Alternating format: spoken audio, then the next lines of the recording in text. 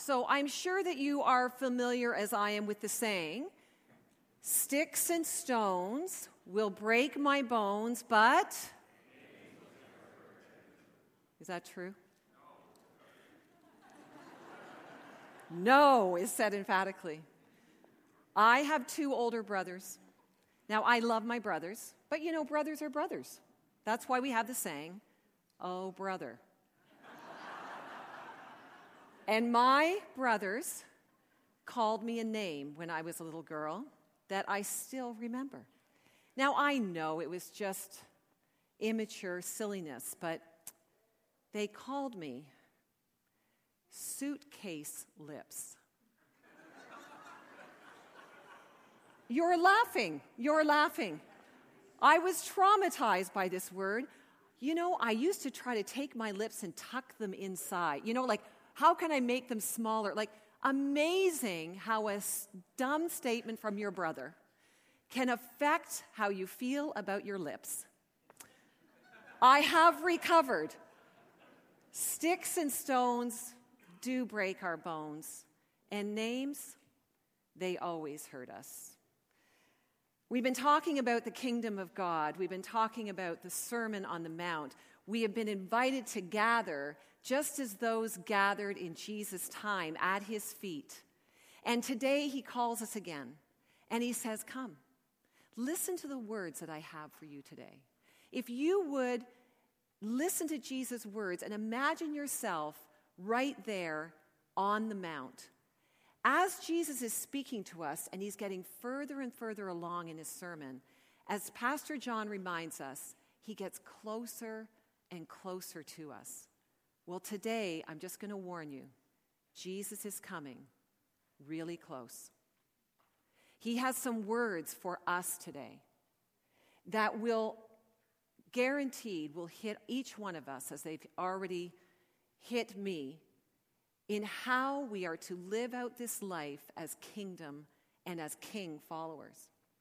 You see, when we say the kingdom of God is welcome in our life, we are saying that the kingdom of God is in any space or place where is present, where the reign and rule of God is welcomed, embraced, and accepted. If you are a believer, you have welcomed the reign and the rule of Jesus Christ in your life. Pastor John reminds us that spiritual gifts are actually the guaranteed place of power in your life.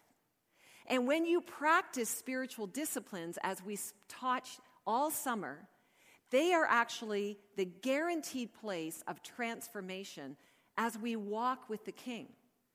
Well, the Sermon on the Mount is actually what the kingdom looks like. It's like what it smells like. It's like when people see it, they go, "That is a sign of the kingdom of God. That is the kingdom of God. I see a resemblance of the King." It's the way we live out our lives on this earth. You know what? It's the everyday stuff of following the King of the kingdom. That's what this sermon is all about. In last week's message, Pastor John reminded us that it's grace that brings us to God, that we meet God through Jesus, because Jesus is the perfect law fulfiller, isn't he? He completed the law. He fulfills the law. We find our love in God through Jesus, the perfect keeper of the law. And the rest of our lives is really our opportunity to love him back. That's what we get to do as followers of Jesus. We get to love him back. And one major way that I show him my love is actually by doing what he says.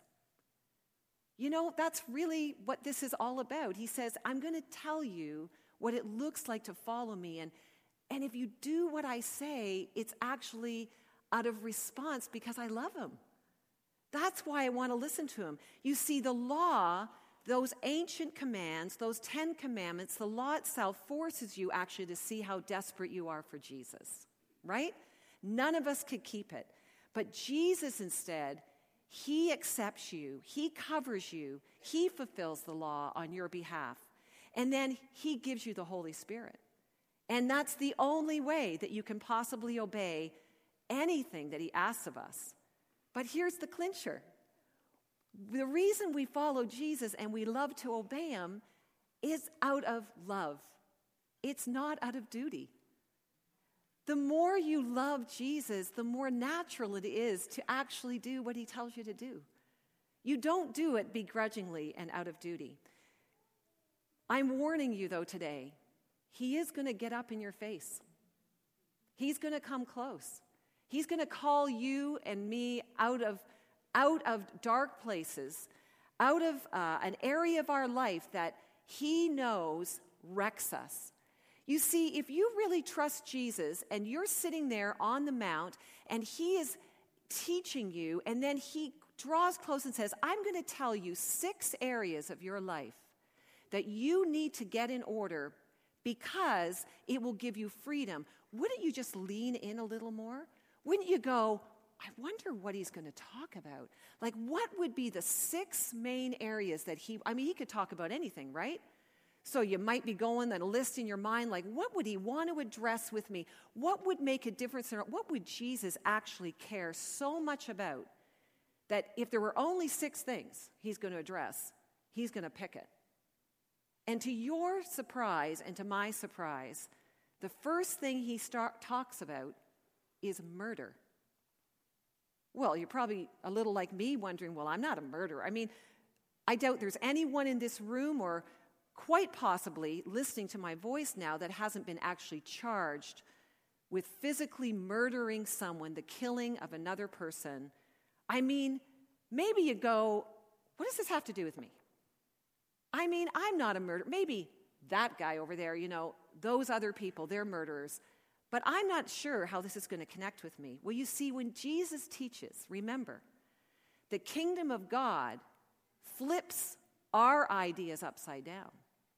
You see, the ways of the world, Jesus reverses them.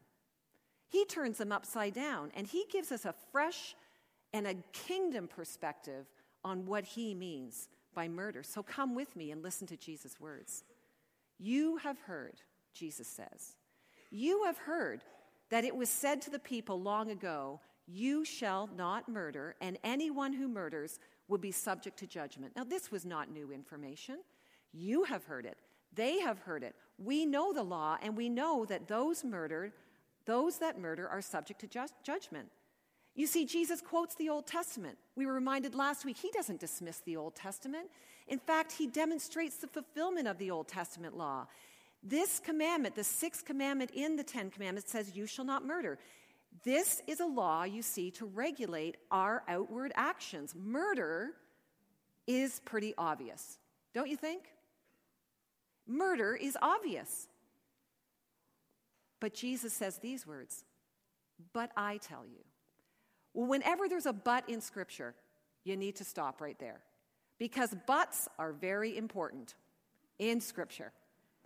Jesus says, but I tell you.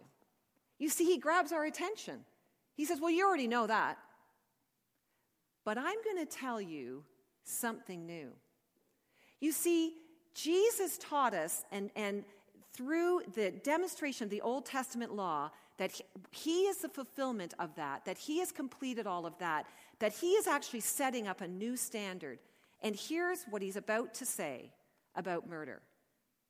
But I tell you that anyone, ready, who is angry, anyone who is angry with his sister or brother will be subject to judgment. He doesn't stop. He says again, pay attention, anyone who says to a brother or sister, Raka, is answerable to the court. And anyone who says, you fool, will be in danger of the fire of hell. Now, Jesus is putting murder in the same category as anger. Has he got your attention now? See, you have heard that murder, he says, is serious and it requires serious consequences. And you all understand that murder requires judgment, the worst kind of judgment. But he says, well, I tell you this, anger is just as serious and it will result in similar consequences. You see, 1 Samuel 16:7 says this, that man looks on the outward appearance, but God looks at the heart.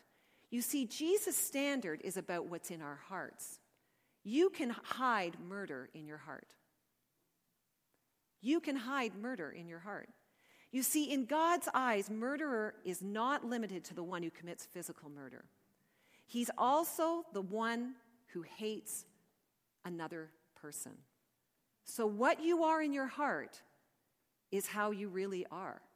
He's illustrating to us the seriousness of anger and of bitterness in our lives. He says this, that we are actually in danger of judgment if we call our brother or sister raka. Now, what does that word mean? Well, it simply means, it's like us saying, you're an idiot, you're stupid, you have an empty head. Now, is there anyone in this room that is innocent of using those words or even thinking those words?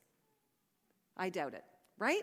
How often are we guilty of calling another person or even thinking these derogatory words about another person, calling them stupid, calling them an idiot?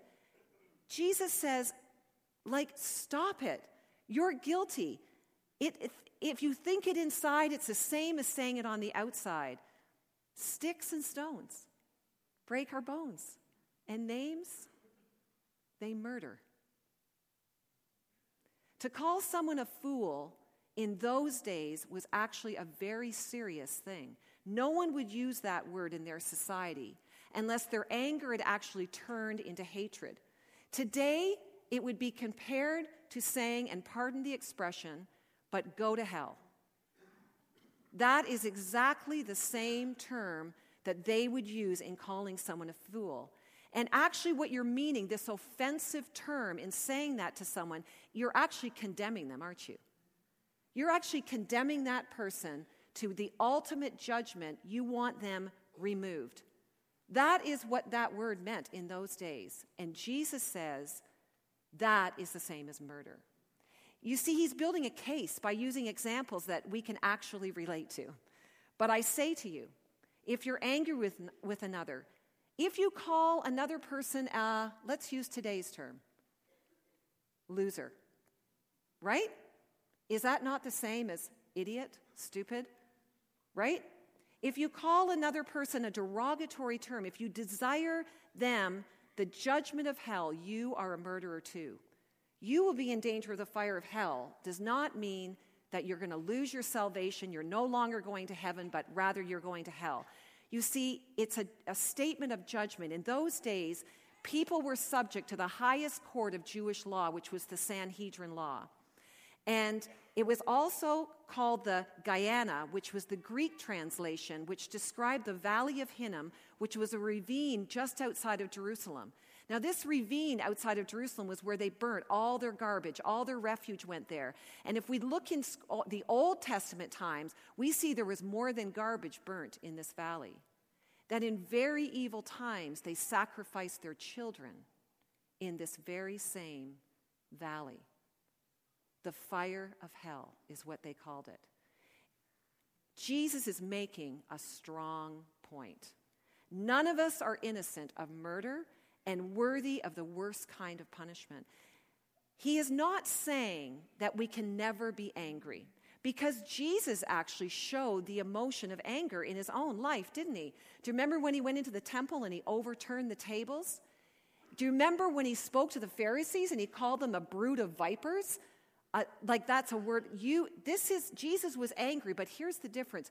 Jesus was angry against unrighteousness itself. Jesus' anger was not directed at people, but it was directed after injustice.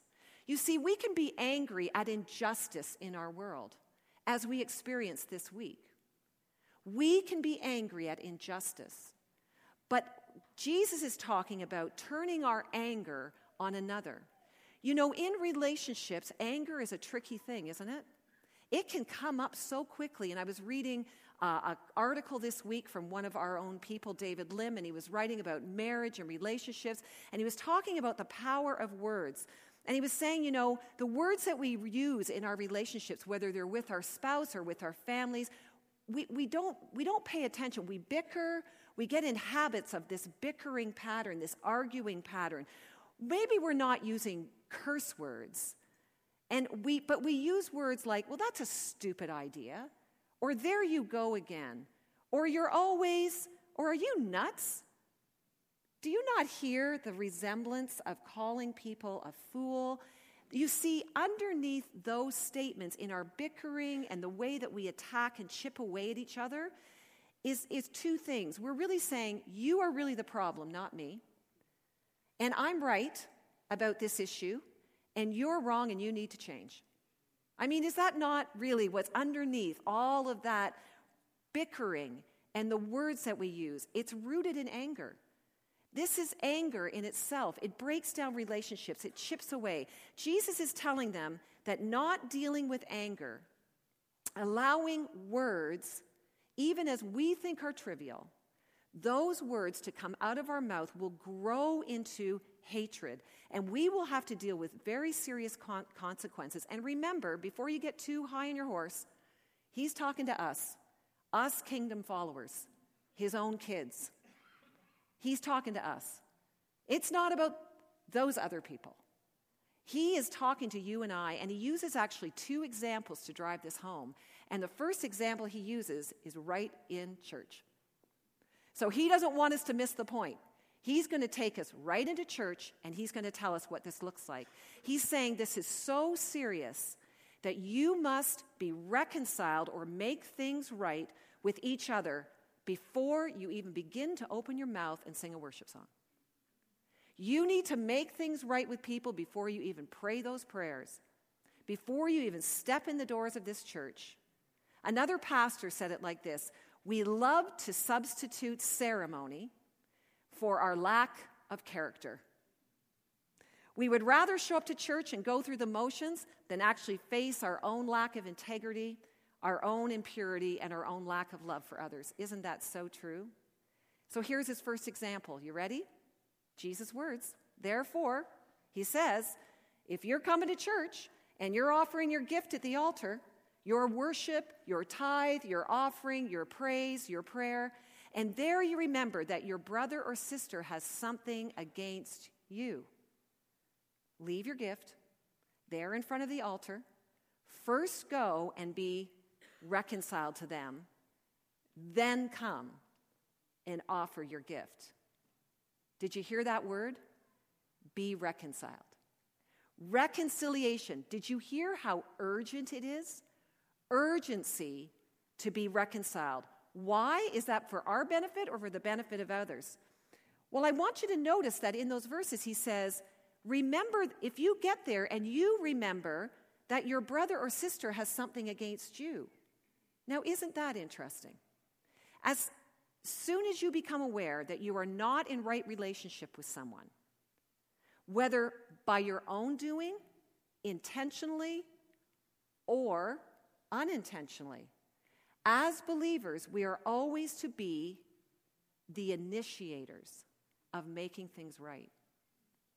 The initiators of making things right. Romans 12:13 says this: if it is possible, as far as it depends on who? You. I don't know that you were convinced. As far as it depends on who? You. Live at peace with everyone. Notice, you are to initiate. As far as it depends on you. Take responsibility to be right with people and to live at peace with everyone. Do you notice that this is not about being right or wrong? He's not saying whether you're right or wrong. You see, we love to be right. We love to argue our rights. We love to demand our rights. That's just our natural way. That is certainly the way of this world. You see, worldly advice and wisdom would always counsel you to what? Stand up for your rights.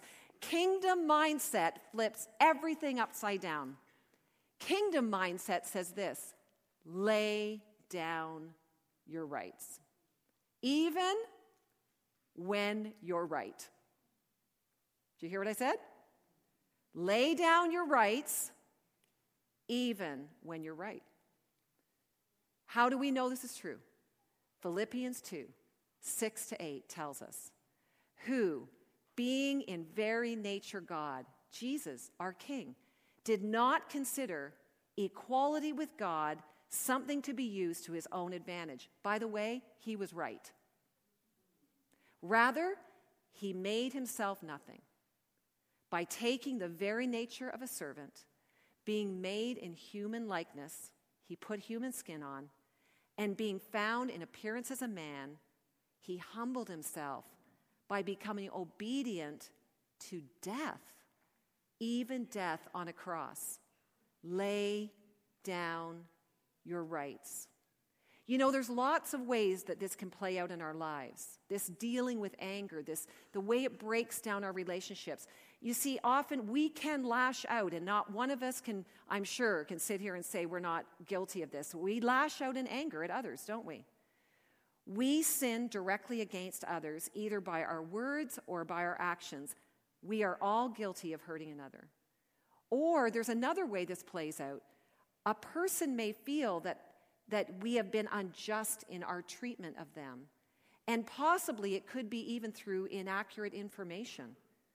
And they've been hurt, and they've taken on offense, but it actually wasn't our intention to hurt them. You see, we judge others by their actions, but we love to judge ourselves by our intentions. Don't we? But I didn't mean to hurt them. It wasn't my intention to hurt them, so it's actually their problem, not mine. Right? Jesus' standard, he says, you make it right. Often we are even deceived by our own true motives. We always need to check in with God and to examine our hearts, examine our own motives and our intentions. We can actually fool ourselves into believing that our motives are pure and right, and underneath there was no selfishness going on, no pride going on. Well, Jesus has a way of just making that really clear to us. Jesus is asking us to reconcile even when it is not our fault, to own our own sin, and to also humble ourselves with another when they are hurt by us. You know, if you are the hurting person, it's difficult to take initiative, isn't it? When you're really hurting and you're held back and you're hurt. You know what? Jesus actually knows this. I think it's so interesting that he tells the other person to take the initiative. Isn't that interesting?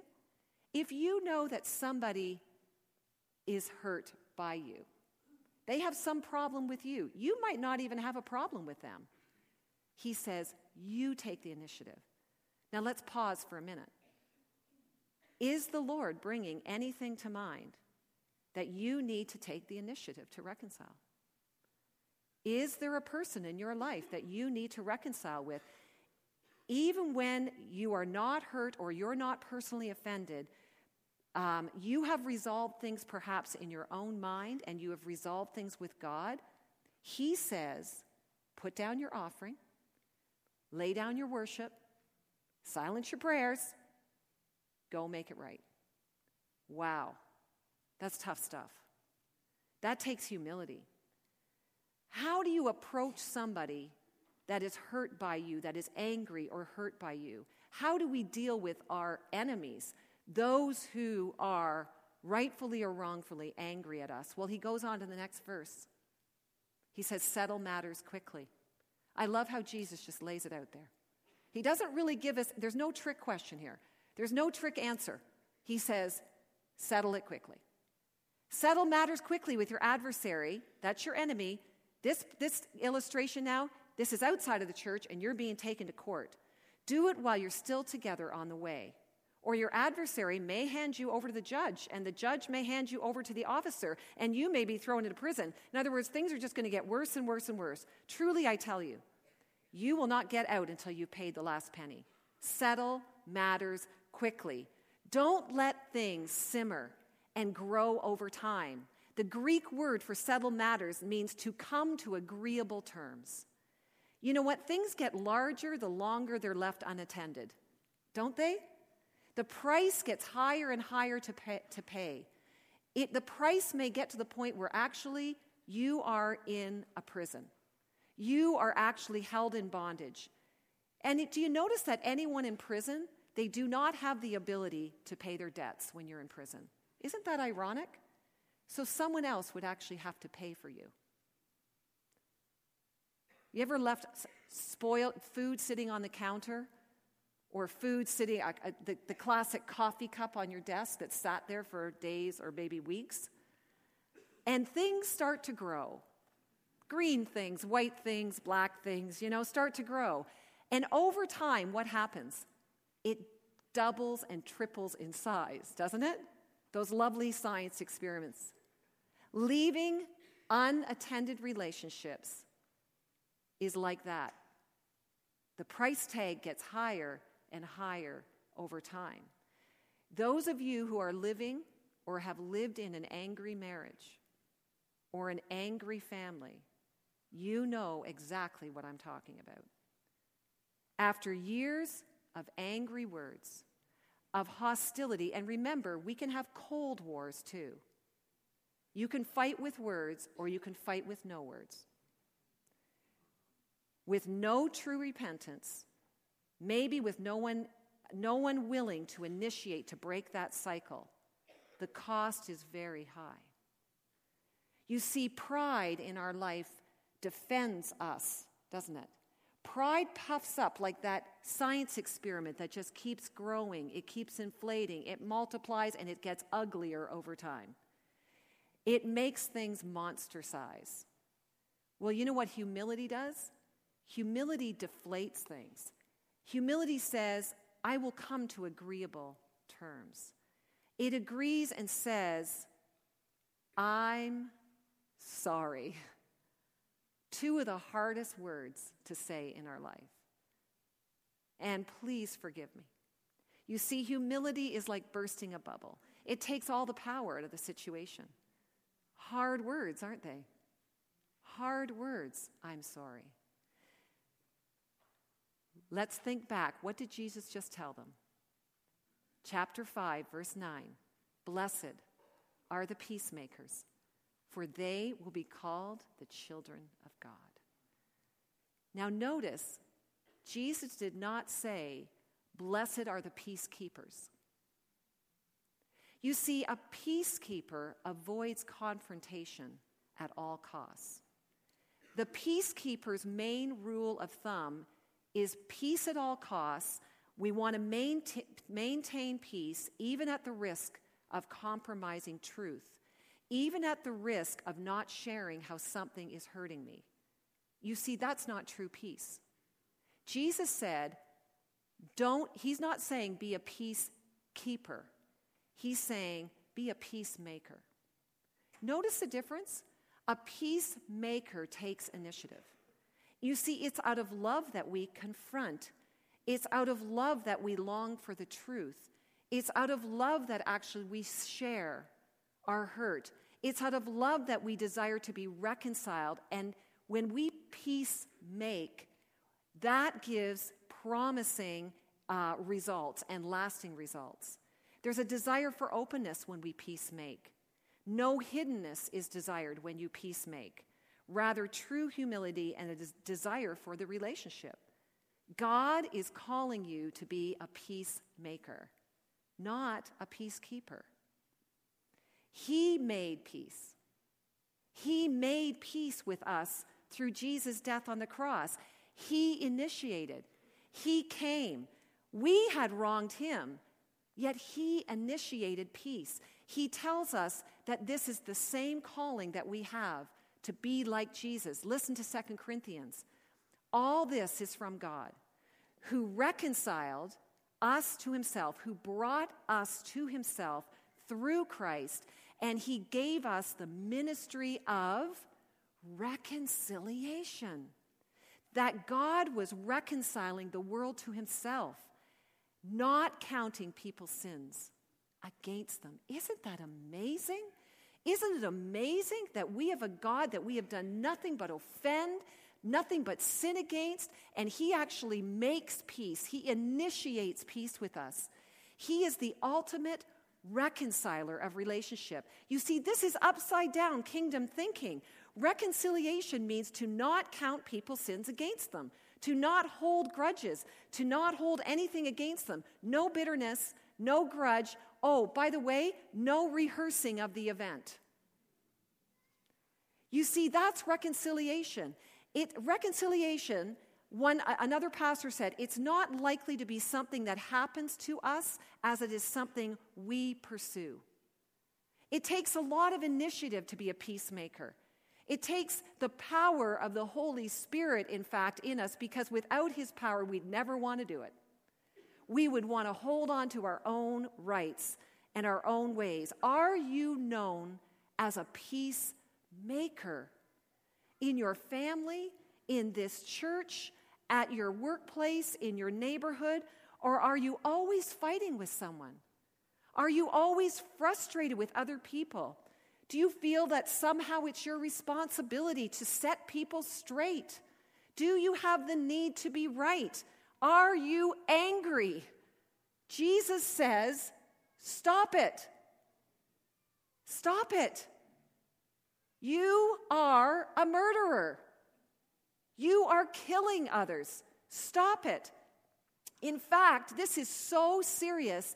If we move into the book of Ephesians, we are reminded that anger and the root of bitterness gives access to the enemy himself in our life.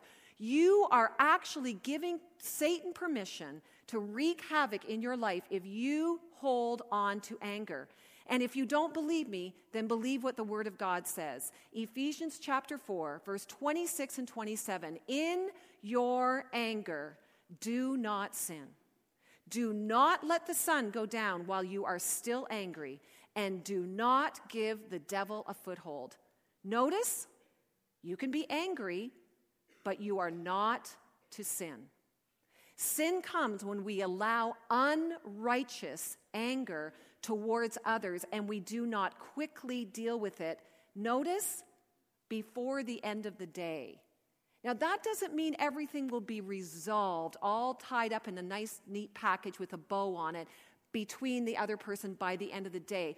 But before the end of the day, you as a peacemaker have taken initiative towards peace, towards not allowing this root and evil anger that will reside in our lives. Listen to the Greek word. I remind you of the meaning of the word foothold. Do not give the devil a foothold. That word literally means don't give him an opportunity. Do not give him a place. Don't let his ugly foot inside.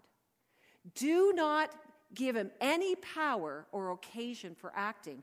Paul is saying, if you do not deal with anger, you as a Christian will give the demonic influence. You will give them occasion and opportunity for acting. You will make room in your life, in your mind, your emotions, your body, and your will. You will give permission to Satan himself to rule and to influence in your life. Anger creates an opening.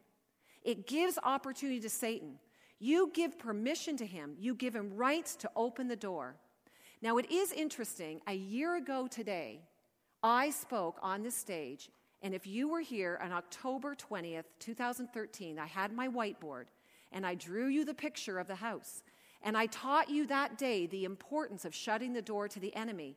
If you did not hear that message, go back to October 20th, 2013. If you don't believe me, listen to that message and how serious it is that we do not give permission, that we do not give the enemy access in our life as believers.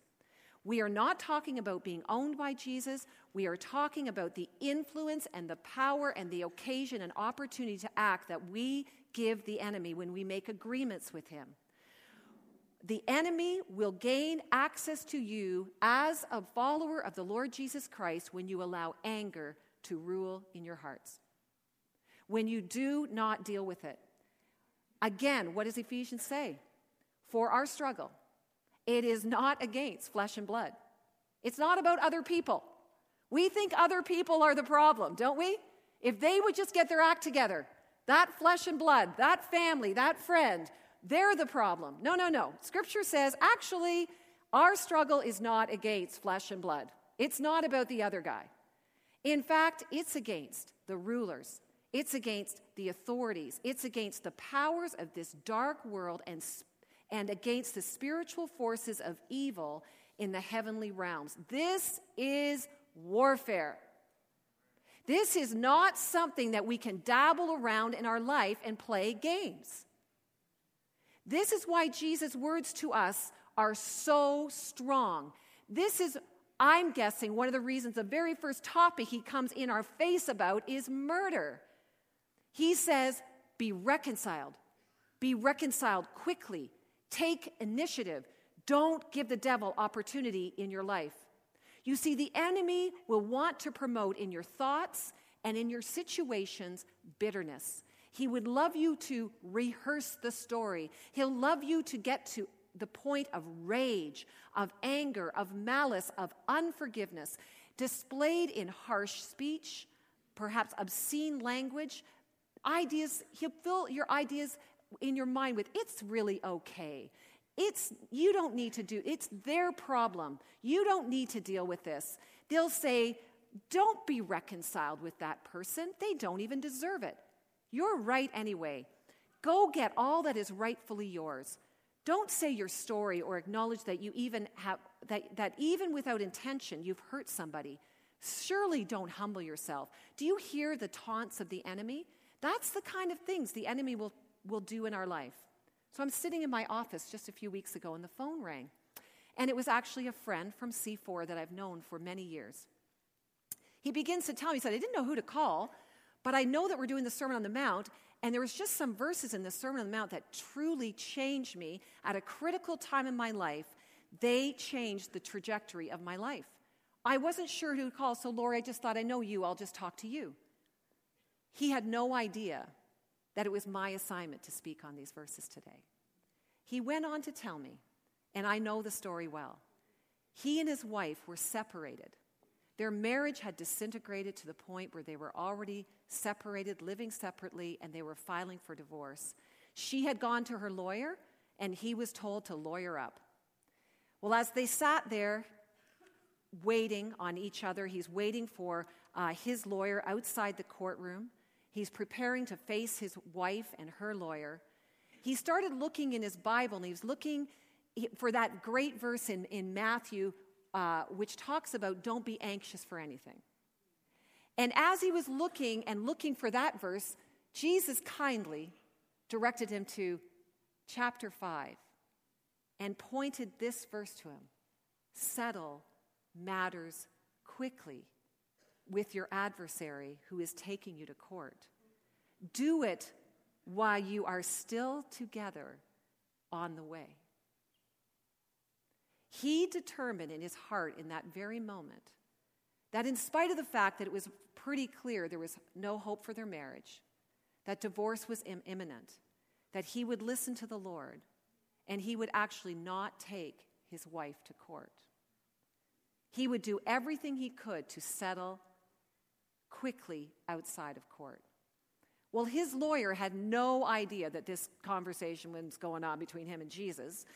And meanwhile, his lawyer's telling him, go for it, get all you can get, because you're going to do really well in this, and we just need to get everything we can out of this. And so here they sit across the table, him with his lawyer, her with her lawyer.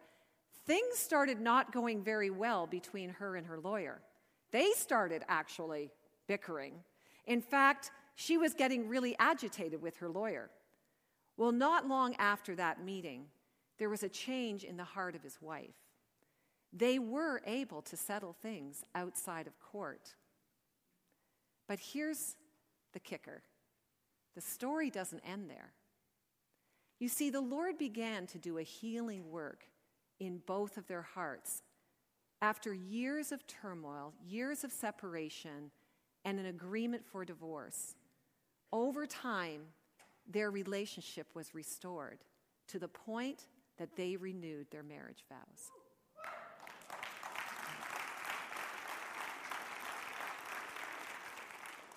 Their marriage is stronger than ever today, and they are sitting in this very room. God is a great healer when we do what he tells us to do, because his ways are always the best. When we follow the King of the kingdom, you see, we live upside down lives.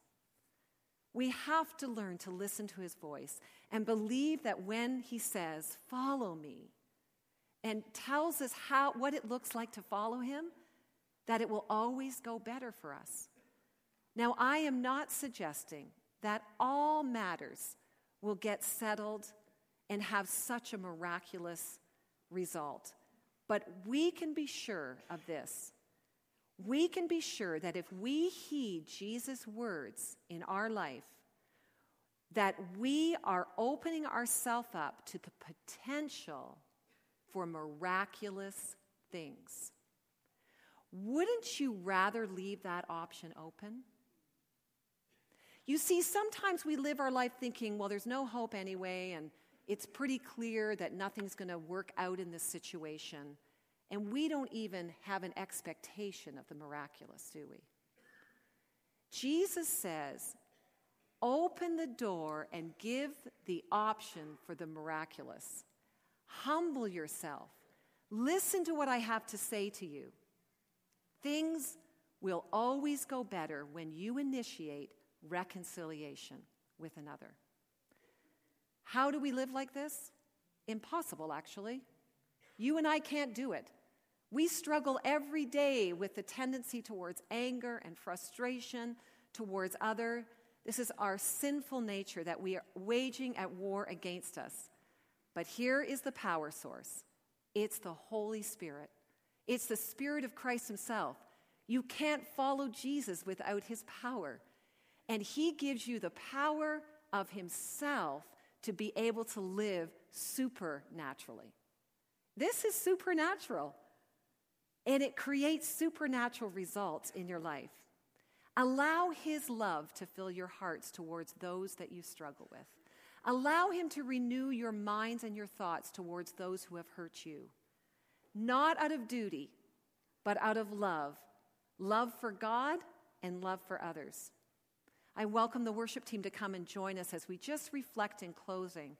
When we welcome the rule and reign of the Lord Jesus Christ in our life, when we embrace and accept him, you know what? It does turn our worlds upside down.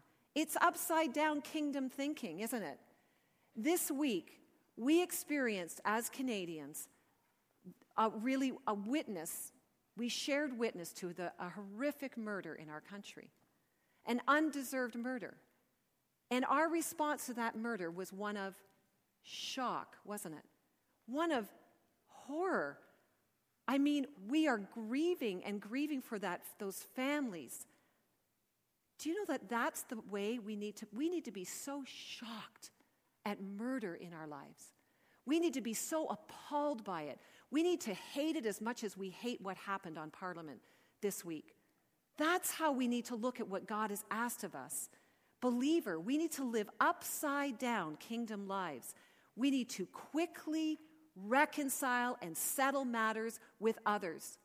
We need to be the initiator that goes, even when we don't feel and we had no intention of hurting them, we take the initiative to bring reconciliation.